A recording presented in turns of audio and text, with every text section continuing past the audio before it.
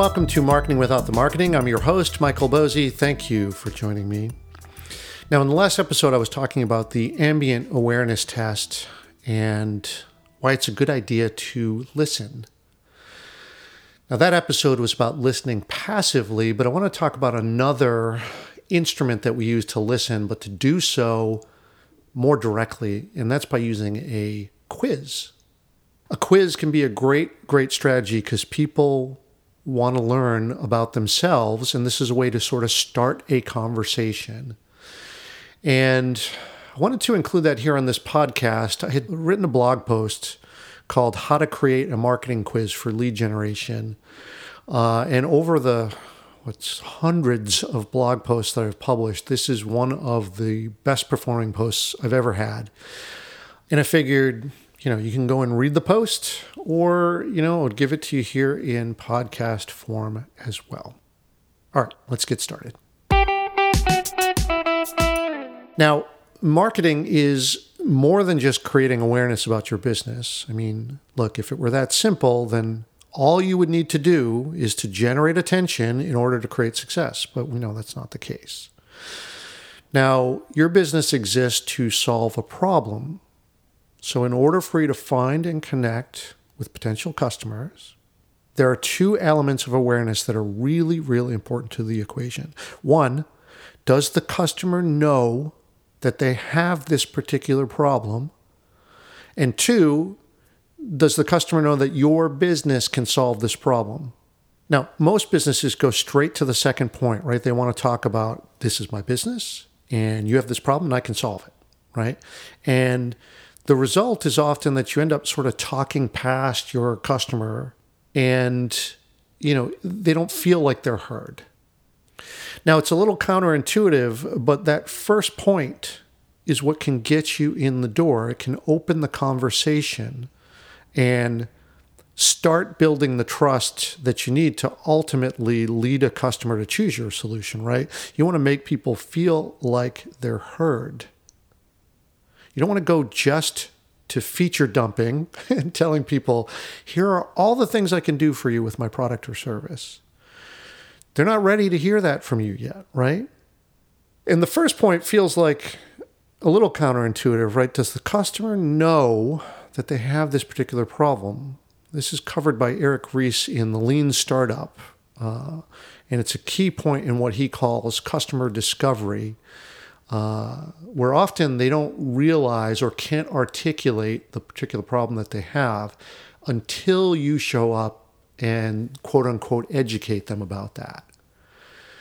When they start to see the potential for other solutions, or they might be struggling, or another indicator might be that they've built a solution that's sort of jerry-rigged and, kludgy. These are indicators that they might be searching for a new solution, but haven't quite articulated it yet.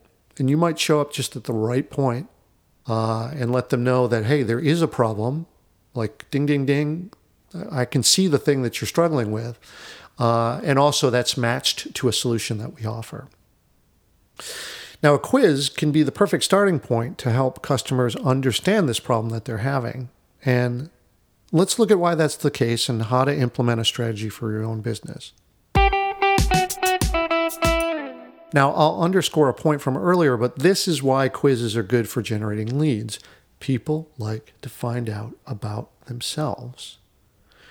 Any good salesperson knows this, right? That selling is about listening.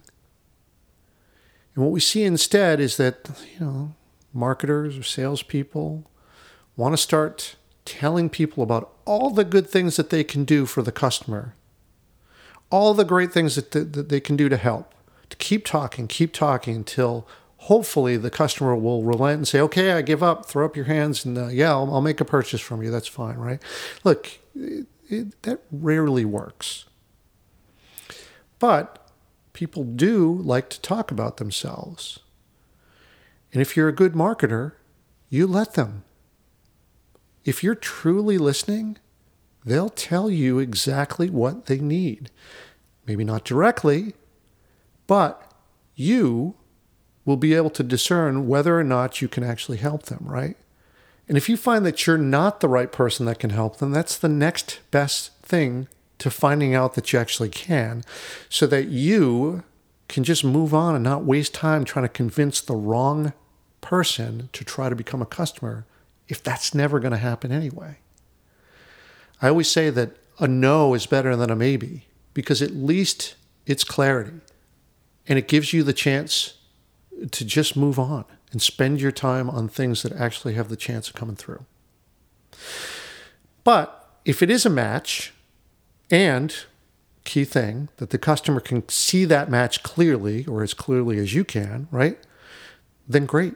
You've helped them. You've earned trust. You now have a leg up on any potential competitor because you have now established yourself as the go-to.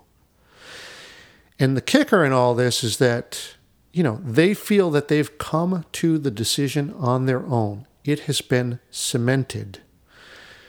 And that's the first step towards the next level that we want, which is advocacy, right? They're going to convince themselves in a much stronger way that they found you, you're the right solution, and they're going to defend you to the end of the earth because now they're invested in it. It's their discovery. And Psychology 101 teaches us that when we come to our own decision on something, it's very hard to sway us from that decision. This dynamic is very, very difficult to achieve because 1, you can't force it, and 2, it's kind of like gardening. You got to put stuff out there, plant the seeds, and create the environment for this dynamic to grow. And it takes time. Hand-to-hand selling is very, very slow. As I say, you don't want your business to go at the speed of you. You want the sales effort, the marketing effort to be carried by others, by advocates. And you can only do that when trust is really, really at a high level. And trust takes time. I talk about that all the time because it is the driving force behind any of these concepts here. It's going to take time. All right, I think I'll stop there. And in the next episode in this series, I'll get into the 4 principles of what I think makes up an effective marketing quiz. And I hope you'll join me then. All right, thank you for listening. We'll see you in the next episode.